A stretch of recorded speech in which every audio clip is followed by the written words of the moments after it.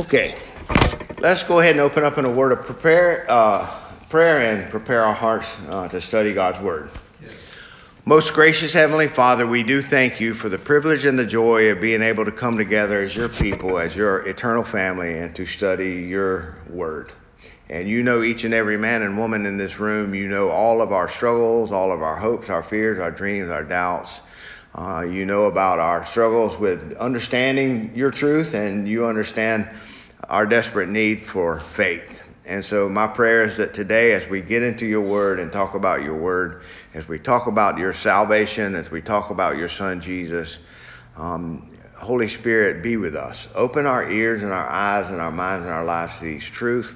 Please help us to receive them and help us to believe them. Help us to just step out of the world for a few hours now and honor and worship you in spirit and in truth. In Christ's name we pray. Amen. Our text for this morning, our jumping off text, will be 2 Timothy 1:9. It's in the bulletin on the left-hand page there. And it says, God, who has saved us and called us with a holy calling, not according to our works, but according to his own purpose and grace, which was given to us in Christ Jesus from all eternity. God saved us. He called us with a holy calling, not according to our works, but according to his own purpose, his own plan, his own decree, and grace. Remember, God's salvation is a gift. We do not deserve it. He reaches down into a world full of undeserving people, and he says, I love you too much to let you continue living that way. And in his grace, he pulls us out of this world and out of condemnation and saves us and forgives us. And so it says, and which was given to us in Christ Jesus from all eternity. So Christ Jesus has been the plan all along, right? And throughout all eternity, that plan has been playing out all around. And if you are a believer in this room this morning, not only are you in this church room, but you are in Christ Jesus in the same way that Noah and his family and all the animals were in the ark. And because we are in Christ, we are spared the condemnation and the wrath that is coming upon this world. Amen. And it's a joy to know that. What I'm hoping to do today, we're going to actually focus mainly on Scripture today instead of on the decree. But I do want to quickly remind you of chapter 3 of the decree and what we've been talking about. So if you see where it says we believe here, it says we believe that God has decreed in himself from all eternity by the most wise and holy counsel of his own will, freely and unchangeably, all things whatsoever come to pass. Yet so as thereby is God neither the author of sin, nor has fellowship with any therein, nor is violence offered to the will of the creature, nor yet is the liberty or contingency of second causes taken away, but rather established, in which appears his wisdom in disposing all things, and power and faithfulness in accomplishing his decree. So from eternity past, God has decreed everything that will take place. And now in time, that is taking place. And what we see is that this decree was based on God's holy and wise counsel. Well, who was he counseling with? Himself. When you know it all, and when you are all-knowing and all-powerful and all good and omniscient, all-powerful, then you counsel with yourself. And whatever he decrees is good. So it was his counsel, and whatever things come to pass, but he is not the author of sin. So God decreed that the devil would cause Adam and Eve to fall. And God decreed that Adam and Eve would turn away from his truth and fall into the lie. He decreed all of that, and yet Satan is accountable for his own choices, and Adam and Eve are accountable for their own choices. So he's not the author of sin, and he does not have any fellowship therein. So this world is full of sin, and our lives are full of bad choices that we've made as well. And the reality is God is not the one. He decreed that you would do these things, but he is not the author of those things. Your free choices and your free will is what decides whether we follow and obey him or turn away from him. But he knows all of these things because they're all decreed. And it is not a violation of our liberty or a violation of second causes. Well, what that means is that God has determined that the reason that you were saved, he decreed that you were his child, and he decreed that you would be saved. But he also used second causes to bring that about. Well, what do I mean by that? Well, some of you in this room were born into godly families, and you were just simply raised in the Word all of your life. Well, God decreed that you would be born into a believing family. And he made sure that your mom pulled you by the ear and made you listen to the preacher. He made sure that your mom and dad got you to Sunday school. He made sure that you heard the word. Not only that, if you are from a godly family, what that means is that your mom and dad were probably praying for your salvation. Amen. So prayer and the preaching of the gospel are secondary causes. It's the choices of men and women and what they do. Yes. And so God decreed everything that would take place, but he allows these second causes to be the way that his providence falls out. Does that make sense? Yes.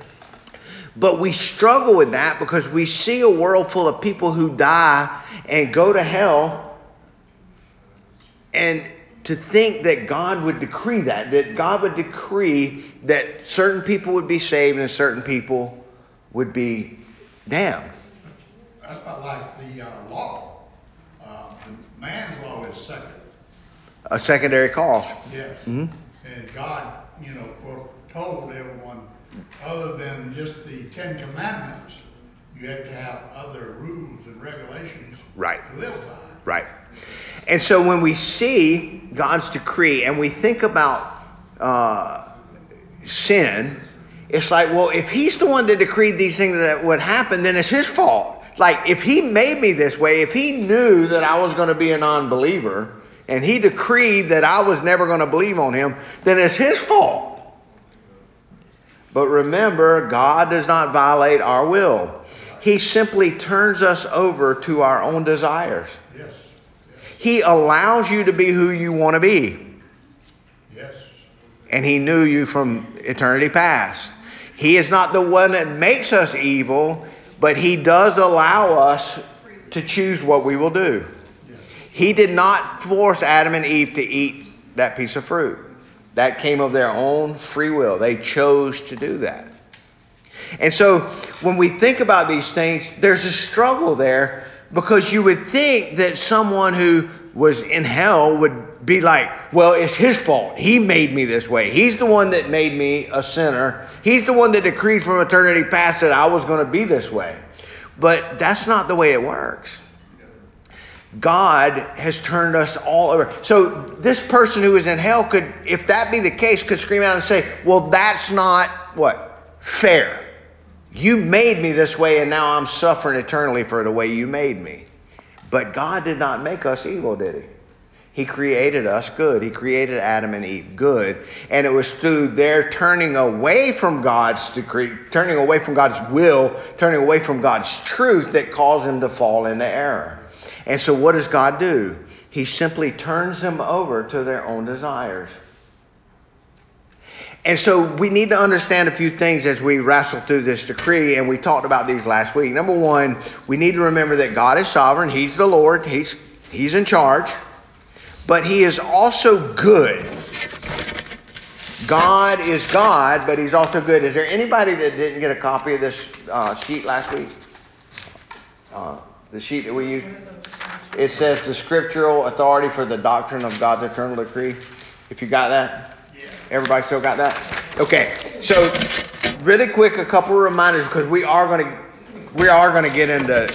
be right in the text today, and we're not, as soon as I get going reviewing this, we're going to jump into the Bible, and we're going to stay there the rest of the Sunday school lesson. But so it is essential for us to study God's eternal decree that we keep three things in mind. We need to remember that God is sovereign. Number two, God is good.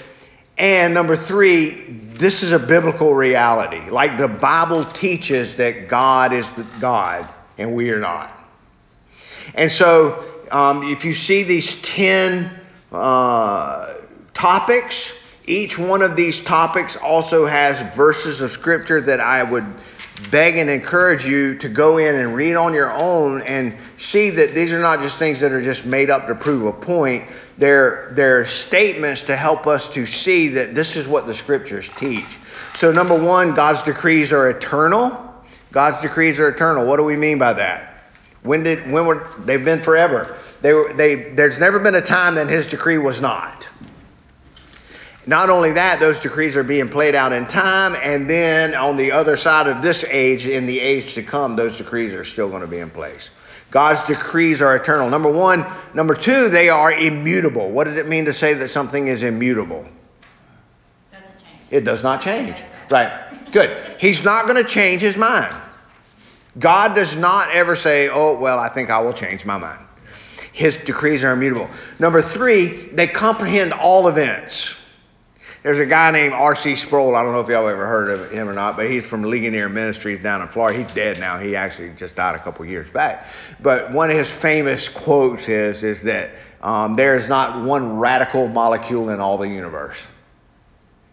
Like every atom of oxygen, hydrogen, calcium, whatever element, there's not one single molecule that is outside of God's control or outside of God's decree. It's all his. All of creation belongs to him, and he is running it like the maestro in the symphony. It's all taking place the way it's supposed to. So these decrees comprehend all events. Everything that has ever taken place in the world is a part of God's decree. There's nothing outside of it. Number four, the decrees of God are not conditional. God does not say, if you will do this, I will do this. Right? His decrees are not based on a condition. So it's not like God looked down through the quarters of time and said, okay, I see David, and I see that one day he's going to believe on me. So I'm going to decree that he is my child. You see, what's happening is if you do it that way, you're basing God's decree on what? What are you basing God's decree on? Well, on what you do. And do you understand the problem? If God's decree is based on the actions and the thoughts and the emotions of men, what does his decree look like? It's chaos. You see? So it's not based on any conditions. He's God. He's in charge. Number five, they're sovereign. Right? When he's sovereign, that means he reigns. Number six, they include the means.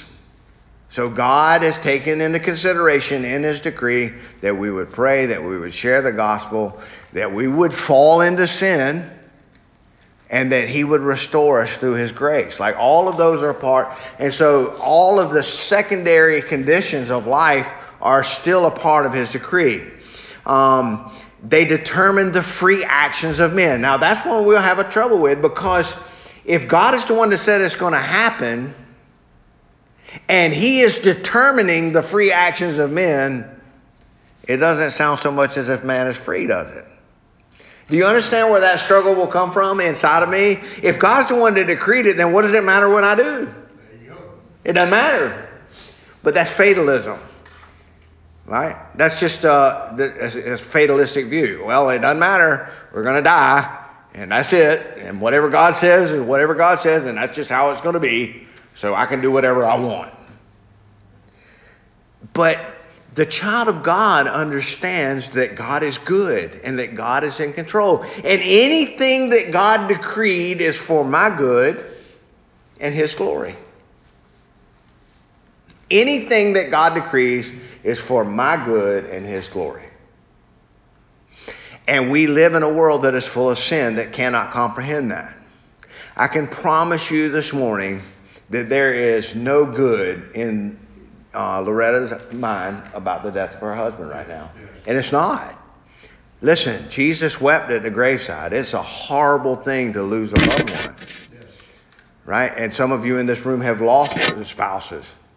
And you can grieve with her in that way that I would never understand. So the reality is this is a horrible and tragic thing that has happened. However, in God's eternal plan it's going to work out for her good and his glory. Yes. You see how that works? And we have a hard time seeing that because we're human and we're not God. And so on the other side of eternity, after Judgment Day, when we all stand there and he separates the sheep from the goats, and all of the goats get cast where? Into hell. And all of the sheep inherit what? The eternal new heavens and the new earth. What we're going to be able to see, we'll be able to see it from his point of view. And this is what we're going to find out. That every person that he judges guilty and sends to hell are going to be a glorification of his justice. What do I mean by that? God is just and he always does what is right. And those who are going to be in hell are going to be a manifestation of his eternal justice. But all of those that are going to heaven, how many of them are going to heaven? How many of us going to heaven deserve to be there? None. So every sheep that inherits the eternal kingdom is going to be a manifestation of his eternal what? Actions. His eternal actions, but his goodness, his love, his mercy, his grace. You see, it's all going to magnify him. And no one that's going to be in hell will be able to say that's not fair, because God is a just God and they are getting what they deserve. But there's not a single person that's going to be in heaven that's going to brag and be able to say what? I deserve to be here. It's going to be a manifestation of his mercy and his grace. You see how that works? And so as long as I leave it in his hands and realize that everything that takes place in my life is in his control, then I can rest in his eternal goodness. I can rest in his eternal decree. I can rest in the fact that he is God and he is in control. And it gives me comfort and it gives me assurance. Let me ask you a question. Is this here, far as positions in heaven, is God going to recognize amongst the sheep the positions like the CEO, the worker in the factories? Are there going to be different? Yeah. Well, it's hard for me to answer that, but I do know that two of his disciples asked him. He said, "Hey, can we sit at your right hand and your left hand in the kingdom?" And he's like, "You don't know what you're asking. That's my Father's business." And the reality is they were arguing about who was going to be the highest, and he was sitting there telling them that he was fixing to go to the cross and die. And what is the point? That it's our servitude and our humbleness and our lowliness that gives the most esteem in heaven. I base this on the money that he gave to the three. Right. And that would be more the talents would be more in account with the gifts that he's given you here on earth. What have you done with what? You've done great with what I give you here. I'm going to give you a lot more. Right. And what happens is the child of God begins to understand that all of these gifts that he has given me, I'm not worthy of these things. And not only that, but he chided in the parable. He chided them and he said, "You wicked servant, you've only done what you're supposed to do. Like you really haven't done anything yet. You've only done what you should have done."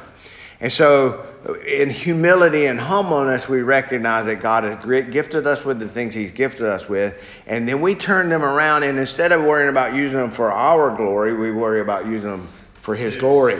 And in that sense, that's how we will be lifted and recognized in the kingdom, that we lived for him, not ourselves. So each of those servants in that parable were concerned about what the master thought. And the reason that they were doing the things that they were doing was for the master's glory and the master's good. It wasn't so that they could get a bonus on their paycheck or anything. Yeah. They were doing it because they loved their master and they wanted to please him. And we should do the same. So again, they determined free actions of men. God himself works in his people that faith and obedience, which are called the conditions of salvation. That's hard for us to grasp. But remember what we read last week in Philippians? You need to work out what he has worked in. And he is the first cause. He is the one that said, let there be light. He is the one that breathed breath into Adam's nostrils. Before that, what was Adam before he breathed breath into his nostrils? Clay. That's exactly right. And what you and I can understand and love and appreciate is the fact that if you are a child of God, if you're regenerate, if you're a born-again believer, it's because he said, let there be light, because he breathed new life into a dead body and said, live. And he has given you that now. So think about this. When I get to heaven one day, which statement will glorify God more? I chose God, or God chose me? God chose me. That's exactly right. And not only that, but if I rely on or look for my assurance in my choices, I'm going to start to realize that my choices fluctuate, don't they? Right? But God's choice never fluctuates. And so if my salvation is based on the fact that he reached down to a world full of people who did not deserve him, did not deserve his salvation, did not deserve his forgiveness, did not deserve his mercy, and yet he said, I love you, and you're not going to live that way anymore. And he reaches down and pulls you out of the world and sets you apart as his own, then your assurance is always going to be based on his choosing. It's going to be based on his immutability, that he does not change, that he is eternal, that these things are not based on conditions, they're based on him. And so it gives me a foundation for my salvation that this world can never shake. Your salvation is not based on your faith. It's based on the faith that God has given you. If it's up to me to believe, I would never do it. Now, once he saved me, what happens? He sets my heart and my will free to be able to do the things that he has commanded me to do. And so I want to be obedient. I want to do the things that he's called me to do. Why? Because that's what he's called me to do. He called me to be obedient. So again, the decrees render all events certain. Right? So before the world was founded, it was already decreed that his son would come and die on that cross to save his people. Everything that has ever happened has certainly happened, and everything that he has promised that is going to happen in the future will certainly happen. It's all going to take place because he's the one in charge. And then last of all, while God has decreed the free acts of men, the actors have been nonetheless responsible. Right? So the statement is this: God is sovereign, man is responsible. God is sovereign, yes, and yet we are responsible.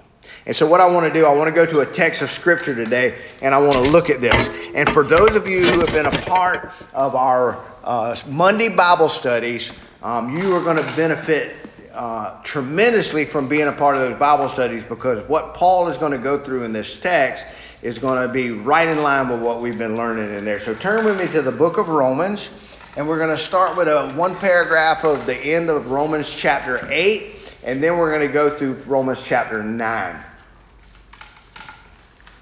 So as we read and study through this text this morning, let's remember that all of this is relevant to God's decree, and not only that, but it's relevant to our salvation and it's relevant to our hope. So Romans chapter 8, and we'll start with verse 28 because that is a verse that we all love.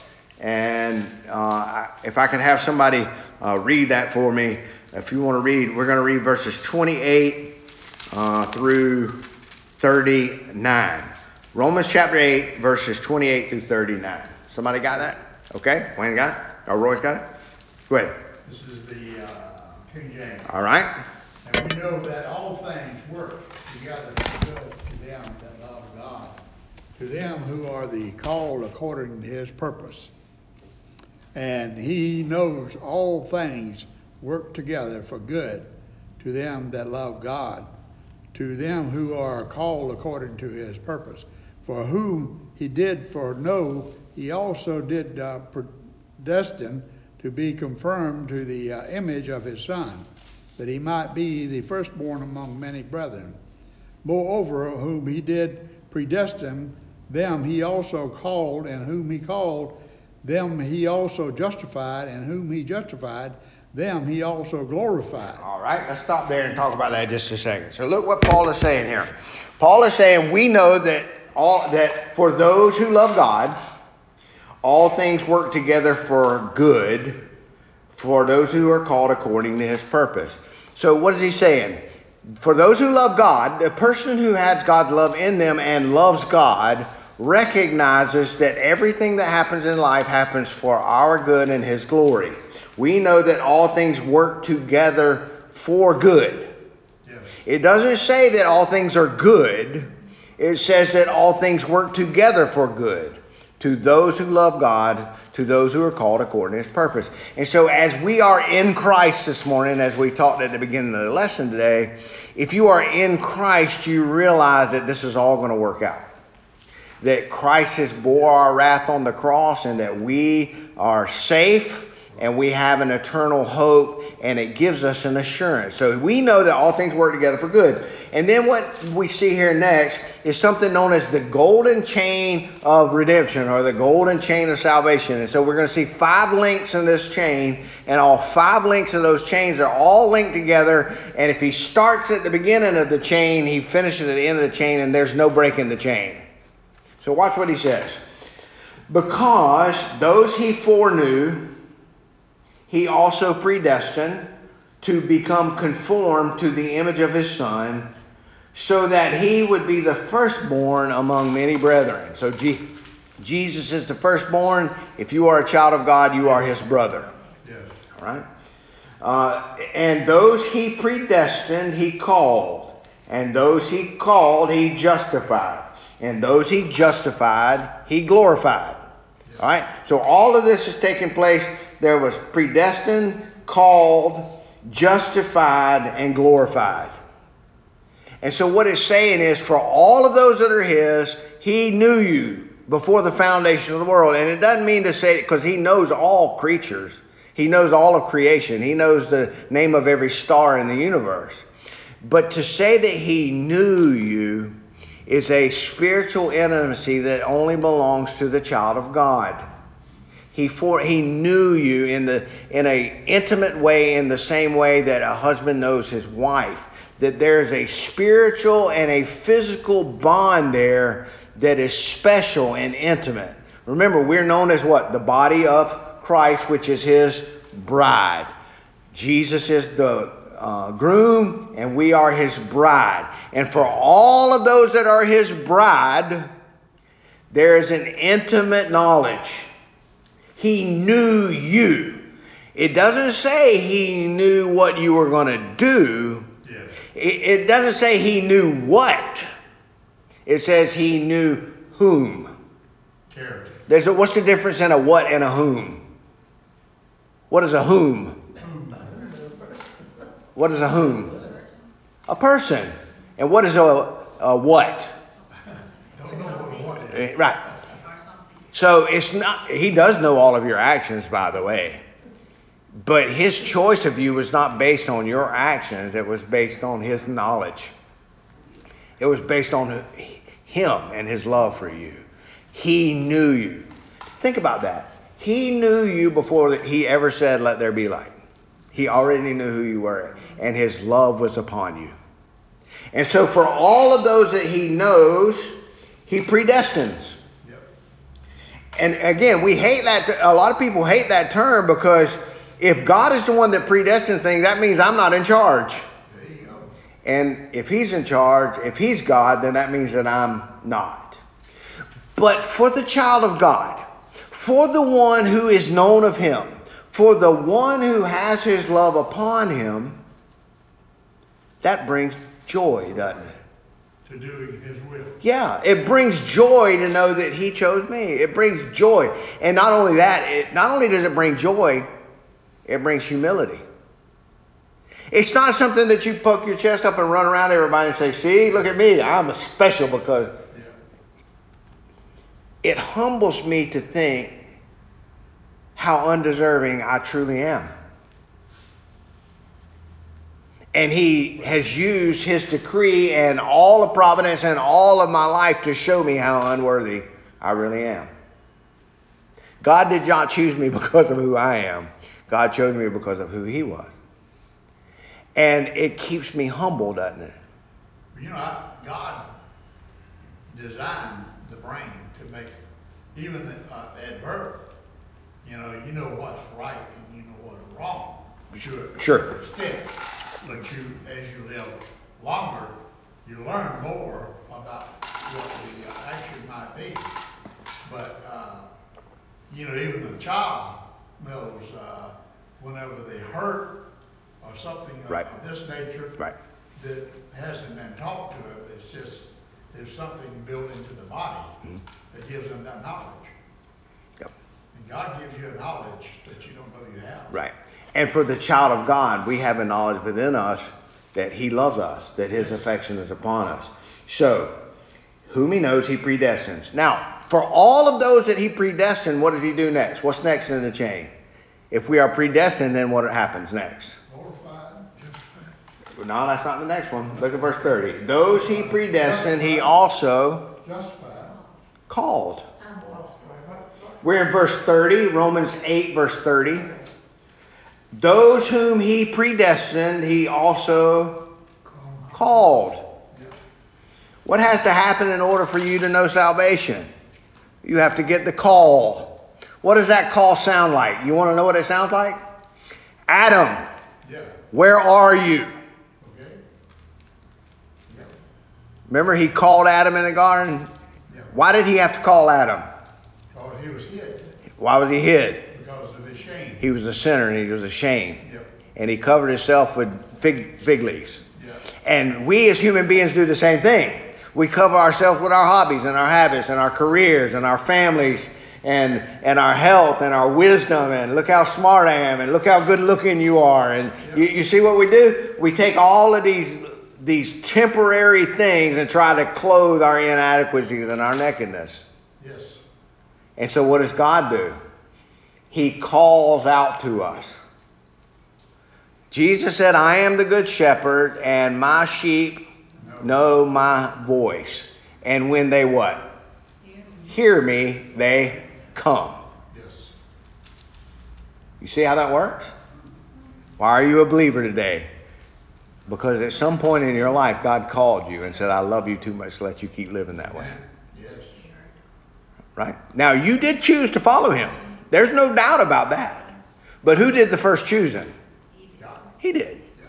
Let's leave that in his hands. And it gives you an assurance, because it's not based on you. It's based on him. And that gives me hope. Because if it's based on my feeling and it's based on my faith, I'm going to fall on my face. It gives us a hope that this world can't offer us. You see? So he called me, and then those he called, he also justified. Right? It means that God declared you righteous. He said, you are justified in my son and what he's done for you. Jesus died on the cross. He took away how many of your sins?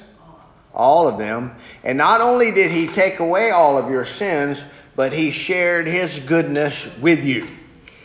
And because of that, when God the Father looks down from heaven on you this morning, he does not see your inadequacy. He does not see your guilt. He does not see your sin. He does not see your unbelief. He does not see your anger and your pride. He sees you clothed in his son, Jesus Christ, and his righteousness. And you are just, not based on you, but based on what he has done for you. He has justified you. All right? So you see how that works? It says, we know that all things work together for good to those who for those who are called according to his purpose, because those he foreknew, he predestined to become conformed to the image of his son, so that he would be the firstborn among many brothers. And those whom he predestined, he also called. And those he called, he also justified. And those he justified, he also glorified. And again, that chain is never broken. All of those he foreknows, he calls. You might ask a question, well, what's going to happen to that little fellow over there running around in the jungle that has no clothes on and has never heard of Jesus in his life? He has a knowledge. Right? He does have a knowledge that there is a God, but somebody has to get to him with what? The gospel. And so what we know is this. If God has known that fella from eternity past, God is going to what? Call him. How's he going to call him? He's going to make sure that a missionary or a preacher or somebody gets to him and says, let me tell you about Jesus. He's going to call him. So nobody's slipping through the cracks, guys. On Judgment Day, Jesus is not going to be out there standing there pulling his hair going, oh man, there's old Bill and I missed him. You see how that works? But why? Because he's the good shepherd and he lays his life down for his sheep. And if he's the good shepherd, how many sheep does he lose? None. He's not going to lose a one. And you're living proof of that. Right? So. What about people who have been saved, but they're not living a godly life? Well, he will kill them or he will humble them and bring them back home. That's a really good question you're asking. I would go to the prodigal son, the story of the prodigal son in Luke chapter 16 and see that story. Remember, the son went and was in the pig pen, but the reality was he was a son. He was a son of his father. Yes. And no matter how far away he got from his father, he could not outrun his father's love. And not only that, no matter how far away, he could not outrun the reality that he knew what he had at home. And eventually he turned back. So God will kill them or God will humble them and bring them back home. But we have a terrible tendency in the world that we live in to we just consider that everybody that's ever come down an aisle and got baptized is truly regenerate in their heart. And the reality is that's not the case. I can tell you in my own life that there was a time in my life where I could talk the talk, but my heart was not right with God. And so we need to pray for our lost family and loved ones. And we're doing that. I hope that all of you are doing that. But we're praying for our lost family and loved ones. But this verse will help us in that prayer. Why? Because we know that God's not going to let one of them get away. God is not going to let one of his people get away. And so what do? You lift your loved ones up to Christ and let him do the work that he does. Amen. And it gives me assurance to know that his people he's going to get his people. He's going to find them. It gives me a hope in knowing that. And sometimes it takes human life, all his life to really. Good. And we'll finish. That's a good point you bring up. And we'll finish with this point. And next week we're going to get back into this. I do hope that in the coming week, I know we're reading through the Bible together, but in the coming week, I hope you'll take some time now to read Romans 9 because we're going to see how that plan works out in the life of the children of Israel. That who he foreknew, he called, and those he called, he justified, and those he justified, he glorified. And so we're going to see that play out in the lives of Isaac and Jacob and Israel, and we're going to see, and not only that, we're going to see that played out in the life of Pharaoh, who is one that he did not know. And he turns Pharaoh over to his own desires. And if y'all been reading the Bible with us this week, you see where God hardened Pharaoh's heart. Well, what does that mean? Does that mean God zaps him and makes his heart harder? No, what it means is that God simply turned Pharaoh over to his own desires. Yes. He simply turned Pharaoh over to his own desires and let him be who he was. And so the point that you bring up is that sometimes it takes what it takes is God's providence, God's plan playing out. Yes. And God uses all kind of different means to call people to himself. Yep. Right? Sometimes he has to scare the hell out of us. And I mean that literally. Yes. Right? And have you ever noticed that the times that you were the closest with God in your life is when you were sick or when you were struggling financially or when you didn't have anything to offer? When you are at your weakest, that's when we recognize God's strength.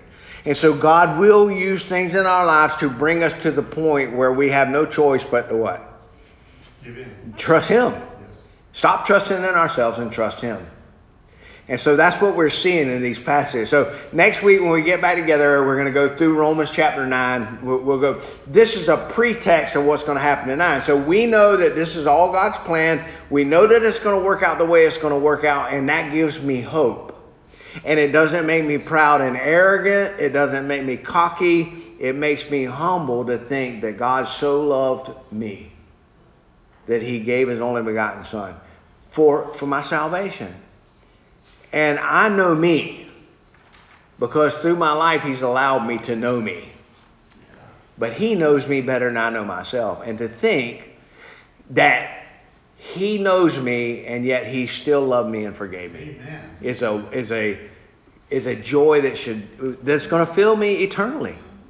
And it should fill us all, right? Amen. All right, so now, let me put somebody on the spot. We got 1 minute left. Somebody tell me what's going through your mind. What are you thinking about now as we've talked about this today? What is something that stands out to you in the lesson? How thankful we are. Sure.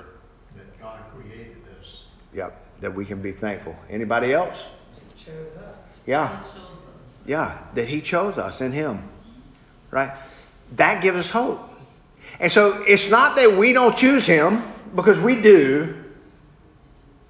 But as long as we yield to Him the first cause, as long as we yield to Him that He's the one that was at work to begin with, then I have a hope and an assurance that this world can't take away from me. And that's the point of the Scriptures, to bring us hope and assurance. So let's close with a word of prayer. You had something else, bro? Yeah, I was just thinking, this is the Bible Scripture. He professed men to write it, and it's up to men to share it. Yeah. And what the meaning of this Bible holds with its colors. Yeah. And think about it, the fact that you are a believer today because those disciples did what He commanded them to do, which is to go out and tell other people about it. You have disciples all over this world now. Amen. Amen. All right, Father, thank You for this day. Thank You for this time. Thank You for Your love. We, as Your people, are thankful, and we are humble and realize that but for Your grace, we would have no hope. And we thank You for that. We thank You for Your Son, Jesus. We thank You for His love and His mercy and His grace. And we just pray that in the coming hour now, as we begin to lift Him up for the world to see, that You will use our worship and our praise as a way to glorify Yourself. Work in our hearts and our lives and continue to help us to understand the beauty of Your grace and salvation. In Christ Jesus' name we pray and make these requests. Amen. Amen.